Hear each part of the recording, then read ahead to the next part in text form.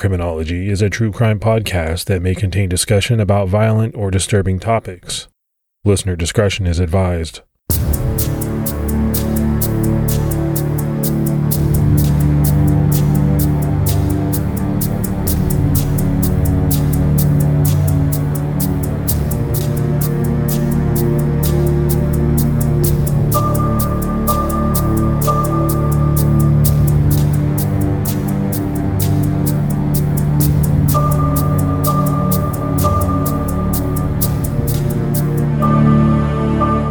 Hello, everyone, and welcome to episode 117 of the Criminology Podcast. I'm Mike Ferguson. And I'm Mike Morford. Mike, how are you doing today? I'm doing pretty good, trying to get through the day and mix up some work with some relaxing time and try and de-stress and go on about my business. How about you? Yeah, you got to do that, man.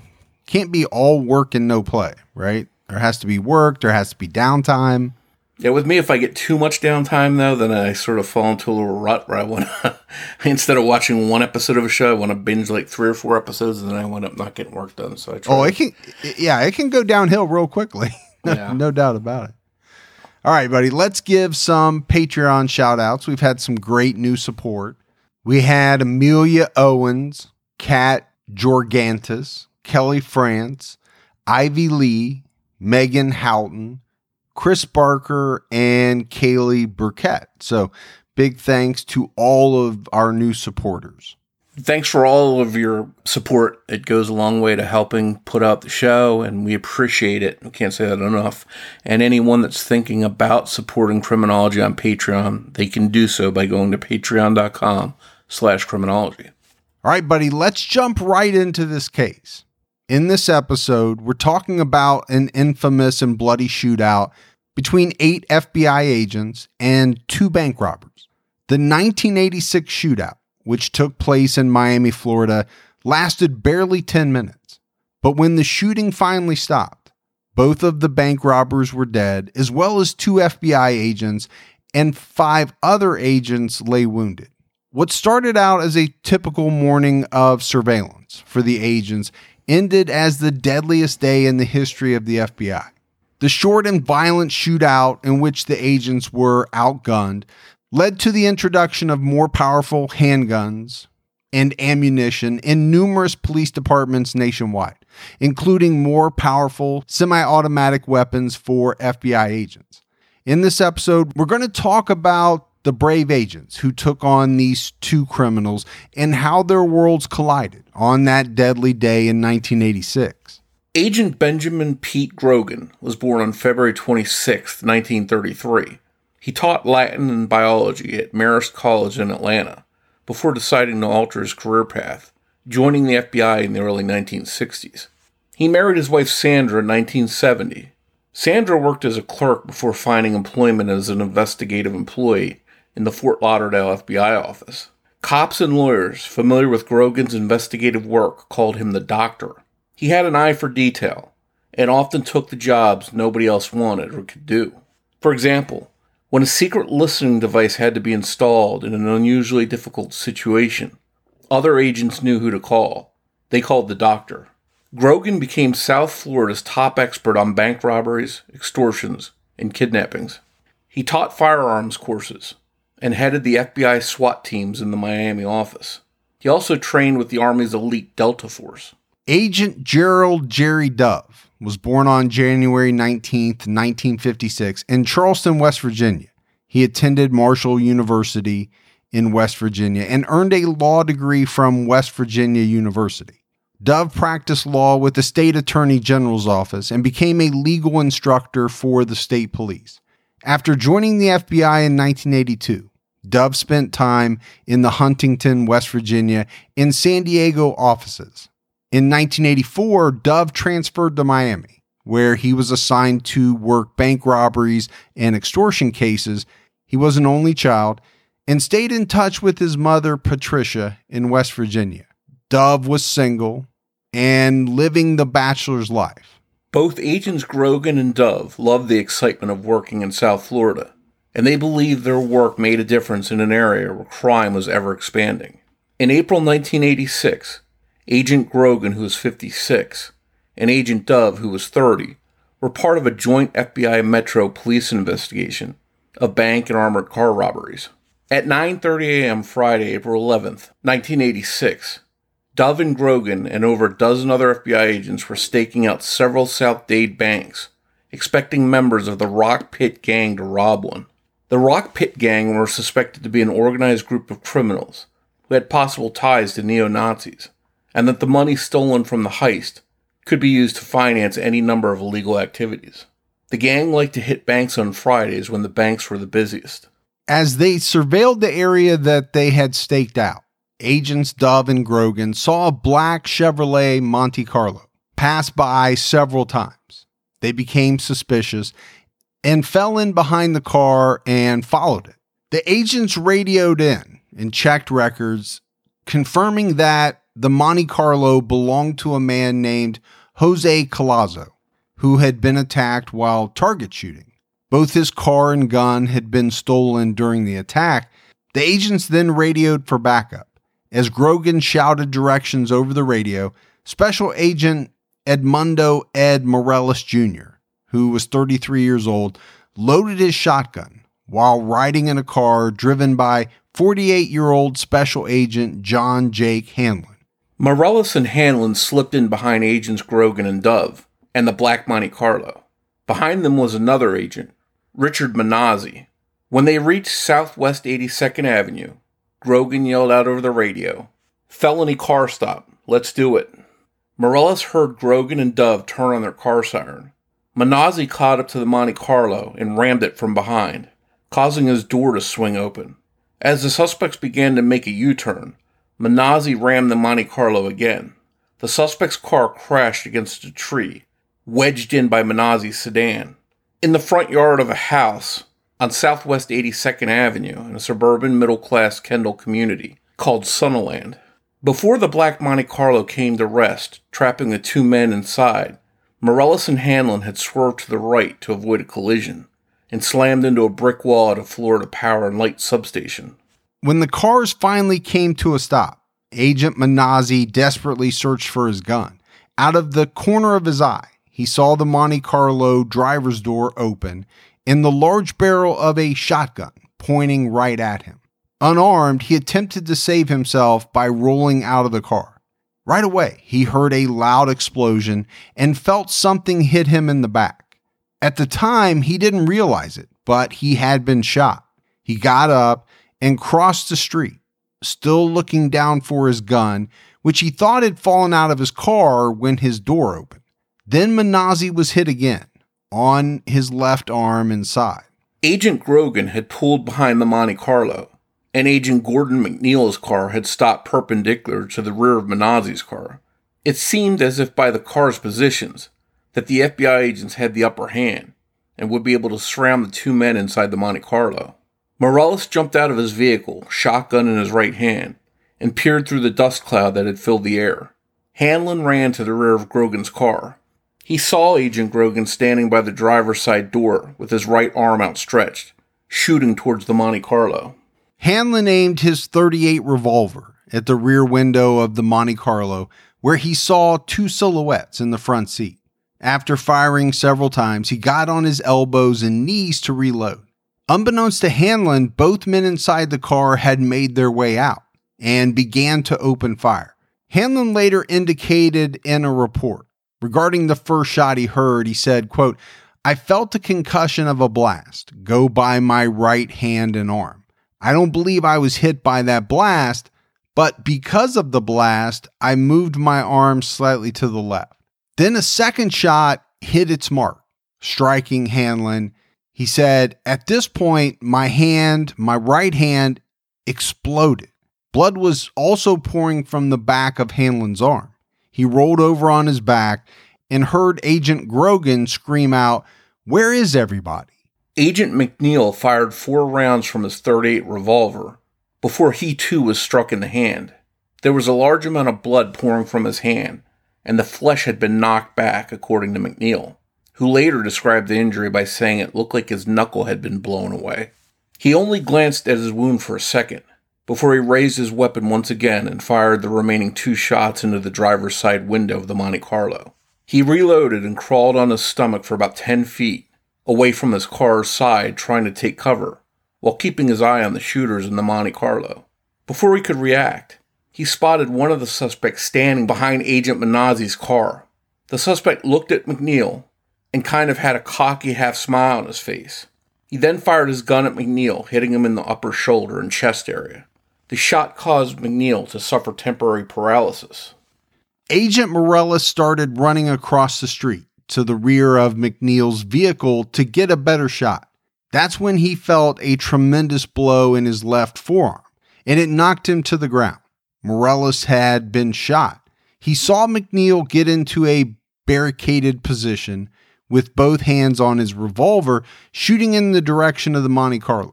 He then saw McNeil get shot, grab his chest, and stagger back around Morales and fall to the ground. Morales was on his back behind McNeil's car and had not yet spotted the two gunmen who were firing at the agents, but he could hear shooting going on to both the left and right of him, so he remained where he was. There was a momentary halt to the gunfire as both agents and the gunmen tried to assess their situations. They also tried to move to better positions. By this point, several nearby residents had called police to tell them that it sounded like a war zone outside. One caller told the 911 operator that he thought the shooting was over.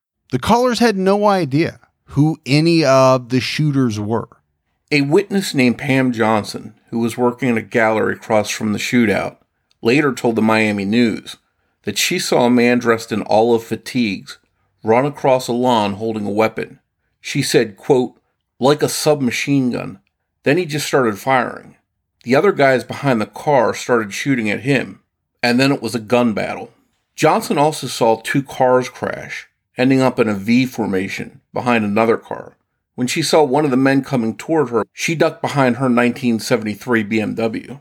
She added, quote, I've never seen gunfire before. I've never seen men die. At first, I didn't believe it. I've been so television conditioned that I didn't know what danger I was in. And then it hit me. I thought, my God, I'm ducking behind my car for my life. The pause in the shooting was only temporary. After a few minutes, it started back up to Agent Morales' right. He crawled on his back and worked his way around the back of McNeil's car, looking from under the bumper just in time to see Agent Grogan get shot and fall face down by the left rear of his car. As Agents Grogan and Dove got out of their car, they tried to take cover by crouching behind their vehicle. Unfortunately, one of the men in the Monte Carlo had a very good view of the two agents. Grogan and Dove were both shot. One of the agents heard Grogan scream out in pain as he was struck. The volley of gunfire killed both agents, Grogan and Dove. As responding police sirens blared in the distance, Agent Morales crawled to the right rear bumper of the car he was hiding behind and looked around the corner. The two suspects had made their way from their Monte Carlo and were now sitting in Agent Grogan's car. One of them was trying to start the vehicle. They had only one way out. If they had been able to start the car, they would have driven over Agents Hanlon, Grogan, and Dove, who were all lying directly in the path of the car. Using his right arm, Morales rested the 12-gauge 870 Remington shotgun he was holding on the car's bumper and fired. The blast hit the left front fender of Agent Grogan's car. He could see the unfazed suspect still trying to start the car. Morales struggled with his injury to rack the next round into the chamber of the pump-action shotgun. But when he finally got a round into the chamber, he took aim again and shot, shattering the windshield with buckshot. He fired once more and then was out of ammunition, so he dropped the shotgun to the ground. Agent Morales rolled over and looked to his right. He saw Agents Ron Risner and Gil Arancia, and he began waving at them, motioning for them to come help. He yelled out, "Come help, Ben, and these guys, they're hurt." The agents told Morales to get down and stay down, but he again told them to help. They continued to stay down, unable to approach safely. So Morales, feeling at that moment like he was on his own, took his revolver, and stood up. But he was badly injured, and he started to lose consciousness, but he still managed to put 3 rounds into the suspect that was sitting in the passenger seat's chest. Morales turned around and put his last bullet into the suspect in the driver's seat. Both suspects were severely wounded, and the shootout was over. And Morph, I think this is a good place to talk about how amazing it is what Morales was able to do. A lot of shots fired by the suspects. This guy was gravely injured, but he wouldn't give up. He was able to take a few shots with the shotgun, even though it must have been pretty tough to, rack a new round into the chamber. And then the courage that it must have taken to stand up, leaving the safety of the car and, make some tough shots using his revolver and shoot both of these suspects. I mean, it really is kind of amazing if you think about it. And you mentioned it. He felt like he was all alone, and I think he realized that if he didn't do something, he might not make it.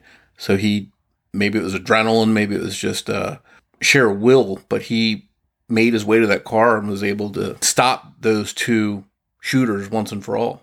Well, and I also think he was probably worried about his fellow agents. He probably knew that they were in front of the car. Okay, if this guy gets this car started, he doesn't know what condition all of the agents are in, I'm sure. He had to have been thinking, I can't let this guy run over my fellow agents. I just can't do it. After the shooting finally ended, dozens of FBI agents, Metro-Dade, and Miami police officers swarmed the area. Agent Risner walked to the passenger side of Agent Grogan's car. The 2 suspects were unconscious but still breathing. Risner reached in and grabbed a shotgun and another gun and put them on the ground. He then pulled the driver out of the Monte Carlo. On the other side of the car, Agent Robert Ross and a Metro police officer pulled the other suspect out. As they did, a Ruger Mini 14 fell out onto the sidewalk. A witness named Bob Stebbins, who lived 3 doors from the shootout, was working on the tulips in his garden when the shooting started. He later said, "It looked like a visit to Tamiami gun shop." When you look at what these robbers had in the way of guns, I feel that our law enforcement officers are at a tremendous disadvantage. Geez, they could have taken Fort Knox with what they had. At 9:42 a.m., EMTS and rescue units began arriving, and an air rescue helicopter arrived at 9:51 and took 2 of the seriously injured agents to Baptist Hospital. Paramedics could not revive the 2 suspects. Agents Grogan and Dove were declared dead at the scene, and their bodies were covered with yellow plastic sheets. The suspects' bodies were left out in the sun, uncovered. 2 witnesses reported seeing 2 different law enforcement officials walk over to the suspects' bodies and repeatedly kick them. The shootout lasted less than 10 minutes. There were 8 FBI agents on the scene. Dove and Grogan were killed. 5 others were shot. Of the 5 injured, 3 had severe injuries, and 2 suffered minor wounds. Only Agent Ron Risner was left unscathed. At 12:55 p.m., the 2 slain agents were picked up in separate black hearses. The bodies of the suspects were loaded into a blue van and taken to the medical examiner. The agents who survived were Gordon McNeil, a father of 2 and a 19-year FBI veteran and supervisory special agent. He was the lead agent in the bank robbery investigation that resulted in the shootout. Special Agent John Hanlon suffered a gunshot wound to his groin. He had been with the FBI since 1963, and he didn't mind the long days and crazy hours that came with the job. He managed to get a law degree, and just a few months before the shootout, he had taken the Florida bar exam. Both he and McNeil were taken to Baptist Hospital and listed in stable condition. Special Agent Ed Morales, an agent since September 1979, had worked with Benjamin Grogan in several kidnapping investigations. His most significant case was the 1983 kidnapping of the wife of a former ambassador to the United States. Morales served as the lead agent of the Washington, D.C. field office in that investigation. He was listed in critical but stable condition after being shot in his left forearm. Richard Menassie was 43 years old. He had been with the FBI for 15 years. Gilbert Arancia was 27 years old and had been with the FBI for 4 years. Both Menassie and Arancia suffered only surface wounds and were treated at Jackson Memorial Hospital and released soon after. Isn't it amazing that we live in a world where you can get anything you need when you need it right to your door? With DoorDash, you can get pretty much anything. And whether you're sick and you don't feel like getting out of the house, DoorDash has you covered. Maybe you're at a party and you run out of alcohol or ice or something like that, but you want to keep that party going. You need a little assist. DoorDash has you covered. Sometimes my wife and I, we just don't feel like making dinner. We're tired. We want to watch a show. That's when we hit DoorDash. DoorDash makes it easy to get the food that you want without all of the hassle. And I'm always amazed when I go on DoorDash by the selection. You know, whether you're in the mood for fast food or something a little fancy, maybe a nice steak. I know around me, they have just about everything. The hardest part for my wife and I is deciding on what we both want. That's the only trouble we ever have. DoorDash, your door to more. Download the DoorDash app now to get almost anything delivered. Must be 21 and over to order alcohol. Drink responsibly. Alcohol available only in select markets. The FBI director in Washington, D.C., William Webster, called it the darkest day in the agency's history. Never before had so many agents been killed or wounded in one incident. President Ronald Reagan called the Grogan and Dove families the day after the shootout and joined agents, friends, and relatives in mourning the agents. The shooting deaths of Benjamin Grogan and Jerry Dove brought the total of agents killed in the line of duty to 29 since the Bureau began in 1908, and it was the first time since 1979 that 2 agents were killed in a single incident. Prior to the Miami shootout, the worst day of violence in FBI history occurred on August 9th, 1979, when 3 agents were killed in 2 separate shootings. 36-year-old Agent Johnny Oliver was shot in Cleveland by a fleeing kidnapper and robbery suspect on the same day. In El Centro, California, a former social worker broke into an FBI office and gunned down 2 agents, 45-year-old Robert Porter and Charles Elmore, who was 35. The shooter was wounded by one of the fallen agents who returned fire, and before other agents could apprehend him, the shooter took his own life. The FBI poured all of their available resources into investigating the Miami shootout and the 2 gunmen at the center of it. The dead suspects were identified through fingerprints as 34-year-old William Maddox and 32-year-old Michael Lee Platt. Both men lived in South Dade, Florida. The men were suspects in 2 robberies of the Barnett Bank branch on South Dixie Highway earlier that year.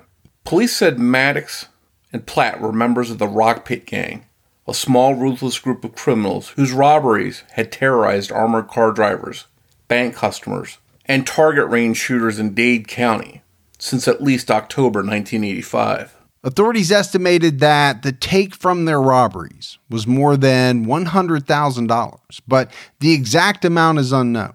Ballistic tests and analysis, coupled with autopsy reports, showed that Michael Platt killed agents Grogan and Dove, and that Platt wounded at least 1 agent with a 12-gauge shotgun.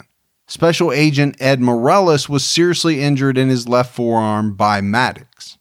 It was also determined that Agent Morales shot Platt in the foot with a shotgun. Then, severely wounded and with a shotgun empty, he charged the 2 gunmen with his .38 revolver. Each man was hit in the spine with slugs from Morales' 6-shot Smith & Wesson. Both of the gunmen, Maddox and Platt, were paralyzed instantly from the neck down. Maddox was also hit in the face at least once by a bullet from Morales' handgun. The facial wound wasn't immediately fatal, but Maddox would have drowned several minutes later in his own blood. According to reports, FBI agents and the two suspects exchanged at least 131 shots during the shootout. 40 of the bullets were fired by Platt, who carried a .223 caliber Ruger Mini 14 rifle and two .357 revolvers. He fired the two revolvers 3 times each without hitting any of the agents directly. The investigation revealed that Platt did practically all of the shooting. Maddox was armed with a shotgun loaded with birdshot. He fired only once, hitting the front of an FBI car. 4 of Platt's shots killed agents Benjamin Grogan and Jerry Dove at near point-blank range as they crouched behind an FBI car. Another bullet hit Dove's 9mm service pistol, destroying it. Platt shot Dove once in the back. When Dove collapsed to the pavement, Platt shot him twice in the head. One bullet grazed his forehead, and the second entered his brain above his right eyebrow. Grogan was shot once. The bullet perforated both lungs and cut his aorta, the main artery carrying blood from the heart. Another bullet grazed his left leg. Special Agent Ed Morales shot Platt a total of 12 times and Maddox 6 times. Platt was hit in the chest, the right arm and leg, and both feet. One bullet lodged in his spine. Agent Morales hit Maddox in the face and neck, and another entered under his right eye and struck his spine. He had also been shot in the face, jaw, and right forearm. Tests showed no evidence of drugs or alcohol in either of the gunmen's blood. At the time of the shootout, police were on the lookout for another stolen vehicle, a white 1984 Ford F-150 pickup with an orange stripe down the side. It had been driven by Maddox and Platt and stolen by members of the Rock Pit gang. 5 days later, an anonymous tip led them to the truck, located just a few blocks from the shooting scene. Investigators concluded that the two planned to dump the Monte Carlo after the bank robbery and flee in the pickup truck. Agents briefly looked into the possibility that Maddox and Platt were part of a terrorist group, but they found no evidence linking them to any such group. In the days after the deadly shootout, FBI agents showed up at Maddox's home with a search warrant. They seized several guns, including a .38 caliber Smith & Wesson revolver that was stolen from Jose Collazo, the owner of the stolen Monte Carlo that Maddox and Platt were driving when the shootout happened. They also found a fully loaded .357 Magnum revolver, a 12-gauge Savage shotgun with a sawed-off barrel, and a Glenfield Model 60 Marlin .22 caliber rifle. Agents also confiscated ammunition, gun cleaning equipment, 2 walkie-talkie style radios, a canvas bag containing a small machete, and clothing that may have been used in some local robberies. Agents seized 4 weapons from Platt's house, but they didn't release information about what exactly those weapons were. Those who knew Maddox and Platt were surprised when they found out they were violent criminals. The two most definitely lived dual lives. Maddox and Platt were best friends. The two met in Korea as military policemen with the U.S. Army Elite Rangers. They had a lot in common. Both got married and had children. Both lived in nice homes a few blocks from each other in Miami. And both lost wives to violent deaths almost exactly a year apart. William Maddox was a born-again Christian who enjoyed giving testimony in church to the memory of his deceased wife.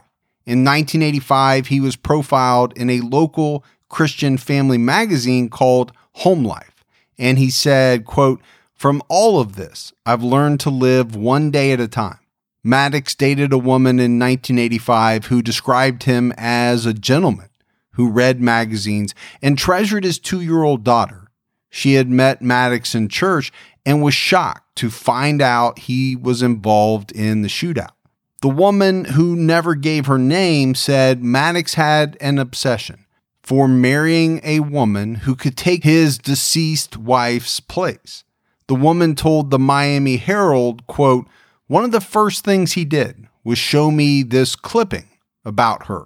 The only thing was he dated a lot and he wanted to get married. He would date someone a few times, and right away, want to make a commitment. I felt sorry for him. I thought he wanted to replace his wife because he was hurt so bad. Patricia Maddox was brutally murdered on December 30th, 1983 in Columbus, Ohio. She was a hospital research assistant. She was bound and gagged with white adhesive tape and stabbed 16 times in the chest and neck. Another woman was killed along with her inside the first floor medical research lab at Riverside Hospital. Both women's ring fingers had been removed and were missing. Columbus police found inconsistencies in William Maddox's statements and followed him for a time, but he was never charged in his wife's murder, and he soon moved to Florida. Michael Lee Platt's wife, Regina, died from a shotgun blast to the head in December 1984 in Miami. The shooting was ruled a suicide, but after the shootout with FBI agents, investigators felt that the murders of these two wives might be more than just a coincidence. Columbus, Ohio detectives flew to Miami to begin digging for clues in Patricia Maddox's murder. Investigators came to the conclusion that Maddox and Platt quite possibly killed each other's wives. However, investigators didn't have enough evidence to prove their theory, and the killing of Patricia Maddox remains officially unsolved to this day. In the case of Regina Platt, investigators found no evidence of murder. Her manner of death remained a suicide, and the case was permanently closed. William Maddox was left alone to care for the couple's 3-month-old daughter, Melissa, after his wife's death. That's when he moved to South Florida to be closer to his friend Michael Platt. Maddox settled into a 3-bedroom home on Southwest 85th Avenue in an older neighborhood called Southwood in southwest Dade County. The house had a screened-in swimming pool, and he was able to hire a housekeeper who also helped to take care of his daughter. Michael Platt lived in a cul-de-sac on Southwest 88th Lane in the Spicewood section of an upper-middle-class development in southwest Dade County called The Hammocks, about 10 miles away from Maddox. He had a lot of expensive items and several vehicles such as a brown Jaguar, a Jeep Renegade, a pickup truck, a motorcycle, and a white Chevy Blazer. Platt had remarried to his second wife, named Brenda, and they lived in the house with 4 children. Both men worked for Platt's brother, Tim Platt, at his landscaping business called Blade Cutters, Inc. Following their investigation and searches, investigators came up with evidence that linked Maddox and Platt to several crimes. These included murder, among other things. The first case was the murder of Emilio Brill. On October 4th, 1985, 25-year-old Emilio Brill disappeared after telling his mother he was going to the rock pit to shoot cans. He was driving his father's gold 1977 Chevy Monte Carlo. Both Brill and the Monte Carlo he was driving went missing. 5 months later, his body was found on March 1st, 1988, by 2 men hunting for cactus in the Everglades. On October 16th, 1985, 12 days after Emilio Brill vanished, a Wells Fargo armored truck guard was wounded in the left thigh during a shootout with a robber outside a Winn-Dixie store on Southwest 104th Street. The robber escaped without the cash in a green American-made car driven by another man.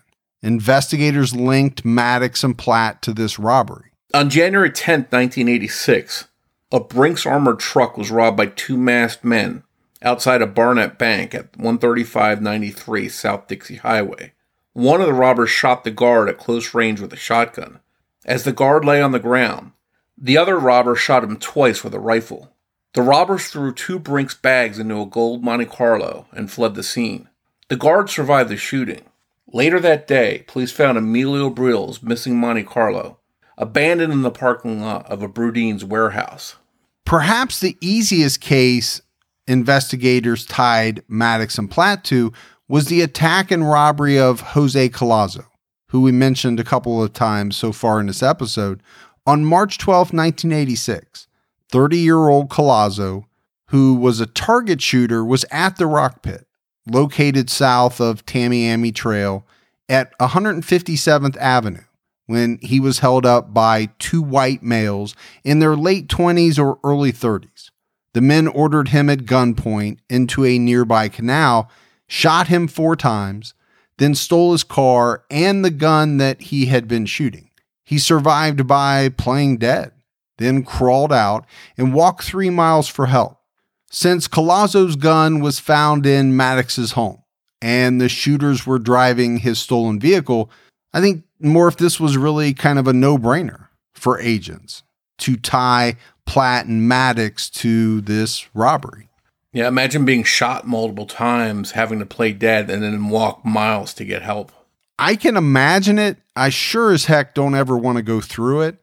But I would say it has to take a lot of, intestinal fortitude. I mean, to be shot 4 times, knowing that, okay, I can't just lay here. I'm going to die.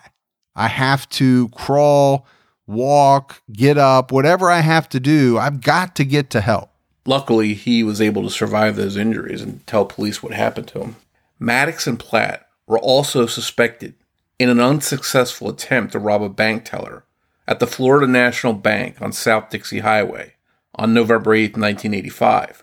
They were also suspected of an October 10th robbery of a Loomis armored car at the Steak and Ale restaurant on Southwest 97th Avenue, and the failed robbery of an armored vehicle behind Dalt's Restaurant on North Kendall Drive on October 17th. Following the April shootout with FBI agents, the police issued a statement saying that neither William Maddox or Michael Platt had ever been arrested in Dade County or anywhere else in the nation. The shootout with the agents and the other violent crimes that were connected to Maddox and Platt were sort of an enigma for investigators. They were shocked to see 2 ruthless and cold-blooded killers not have a criminal background. In October 1986, Agent Ed Morales Jr. was honored in Nashville, Tennessee by the International Association of Chiefs of Police and named Policeman of the Year for his heroism during the bloody shootout on April 11th. Near the 4th anniversary of the shooting, in April 1990, Morales received the FBI's Medal of Valor for exceptional heroism in the face of death. Morales said of the honor, "It's a nice way to commemorate the anniversary of the shootout, but I have mixed feelings about the whole thing. I'm not sure why I'm getting honored, but I'll accept this on behalf of all the people who were there." The deadly 1986 shootout is infamous in FBI history and is well studied in law enforcement groups. Despite the agents outnumbering the suspects 4-1, the agents were pinned down by semi-automatic gunfire and unable to react adequately due to their small-scale service handguns.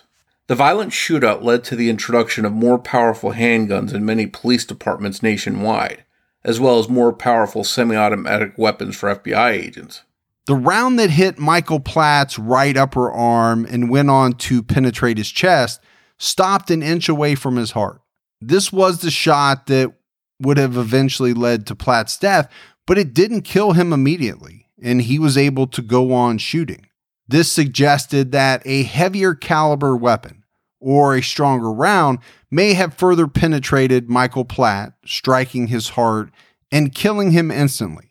And more, I think you've seen this throughout the years. I mean, you can go back to the gangster days of the, 1930s, when gangsters were running around using Tommy guns. The police didn't have anything to combat these Tommy guns, so they had to get the same type of submachine guns that the gangsters were using. So here we have in this shootout, a guy is using a .223 rifle. On the other side, Morales is using a .38 revolver that held, at most, 6 shots. 38's not a horrible round, but back then, bullets were a little different than they are today, right? There has been so many advances in technology when it comes to bullets. So you have the FBI saying, we got to do something different. This guy's carrying a revolver that only holds 6 shots, while the bad guy has a .223 rifle that probably held 30 rounds. That's not a gunfight that you want to be involved in. You're at a severe disadvantage. So I think what you've seen since then, and we've mentioned some of it, right? FBI agents, police supplied with more firepower, carbines that hold 30 rounds, semi-automatic handguns that hold more rounds and are quicker to reload. And then when you talk about the caliber of bullets, they stepped up to 40 cal because they thought, okay, we need more stopping power. Now, it's interesting today, they've gone back to using what people consider a smaller round in the 9mm, but the advances in the bullets and the ballistics and all of that have made it a very lethal round, much more so than it was 20, 30 years ago. I mean, when you talk about a 9mm today versus back then, they're different bullets.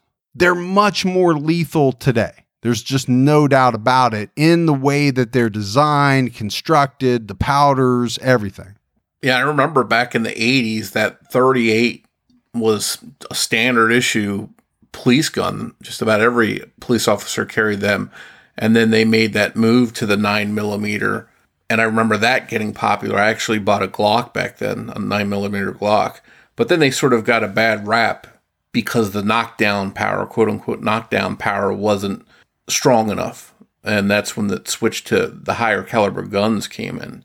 But from what you're saying, it sounds like it's not so much the gun necessarily, but the bullets that are coming out of it that really make the difference. Yeah, definitely the bullets, but I just think the technology has increased so much that they can get much more stopping power in a smaller bullet like a 9mm today than they could back then.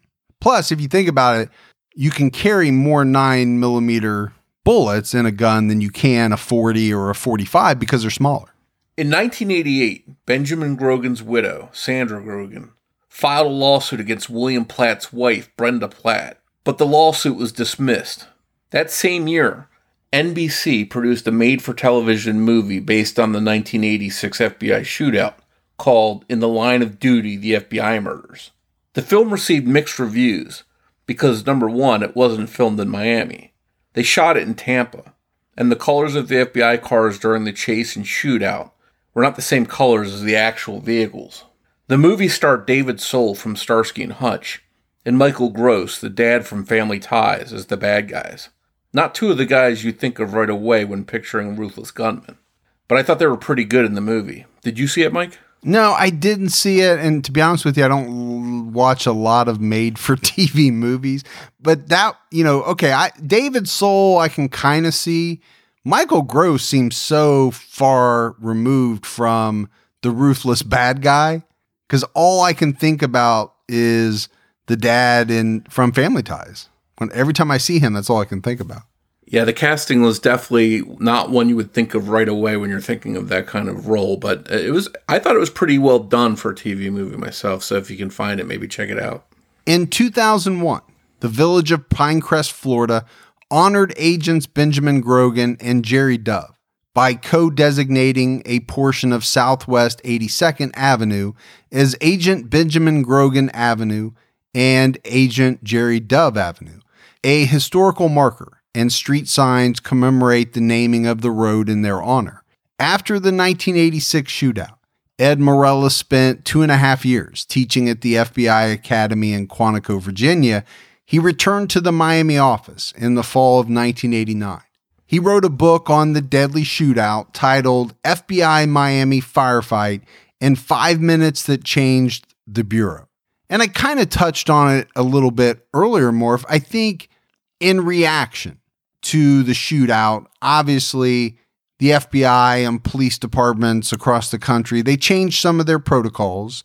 And that's what seems like always happens, right? It happened back when the gangsters were running wild. They had faster cars than the police. They had better weapons than the police. So the police and the FBI, they had to change things up in order to combat these criminals. The other thing I often think of is that criminals, they don't care about the law. So if the law says, okay, you cannot own this type of weapon, well, what does a criminal care about that? If they can get their hands on that type of weapon and it's more powerful than what the police have, they're going to do it. Yeah, especially if they're hell-bent on causing massive destruction, or their ultimate goal is the deaths of who they're shooting against. They want the best weapons, and just because they're not allowed to have them isn't going to stop them. No, it's definitely not. And I think, that's why you see right now the FBI, police, different types of agencies, they are allowed to carry weapons that the public can't purchase or are not supposed to be allowed to have, because they have that advantage of having more firepower than the criminals should be able to have. One thing from this episode that really blew me away was the amount of FBI agents that have been killed in the line of duty up until this point. What was it, 29? Yeah, 29 from 1909 to 1985? Yeah, it was a lower number than I thought. Thankfully, it was a lower number. But you just think of all the interactions across the country and all the bad guys that the FBI deals with, that you would think that number might be higher. I was shocked by that number as well. I mean, it's a good thing that it's low, but in that span of time, just think about how many police officers have lost their lives. The number is astronomically higher. I was really shocked by that. Thanks goes up to Debbie Buck at TrueCrimeDiva.com for writing and research assistance in this episode. If you love the show and you haven't done so yet, take a minute. Go out, give us a 5-star rating. Keep telling your friends. Word of mouth goes a long way towards helping out the show. If you want to find us on social media, we're on Twitter with the handle @CriminologyPod. You can also find us on Facebook by searching for Criminology Podcast, or by joining our Facebook discussion group, Criminology Podcast Discussion and Fans. All right, Morph, that is it for another episode of Criminology. But we'll be back with everyone next Saturday night with a brand new episode. So until then, for Mike and Morph, we'll talk to you next week. Take care, everyone.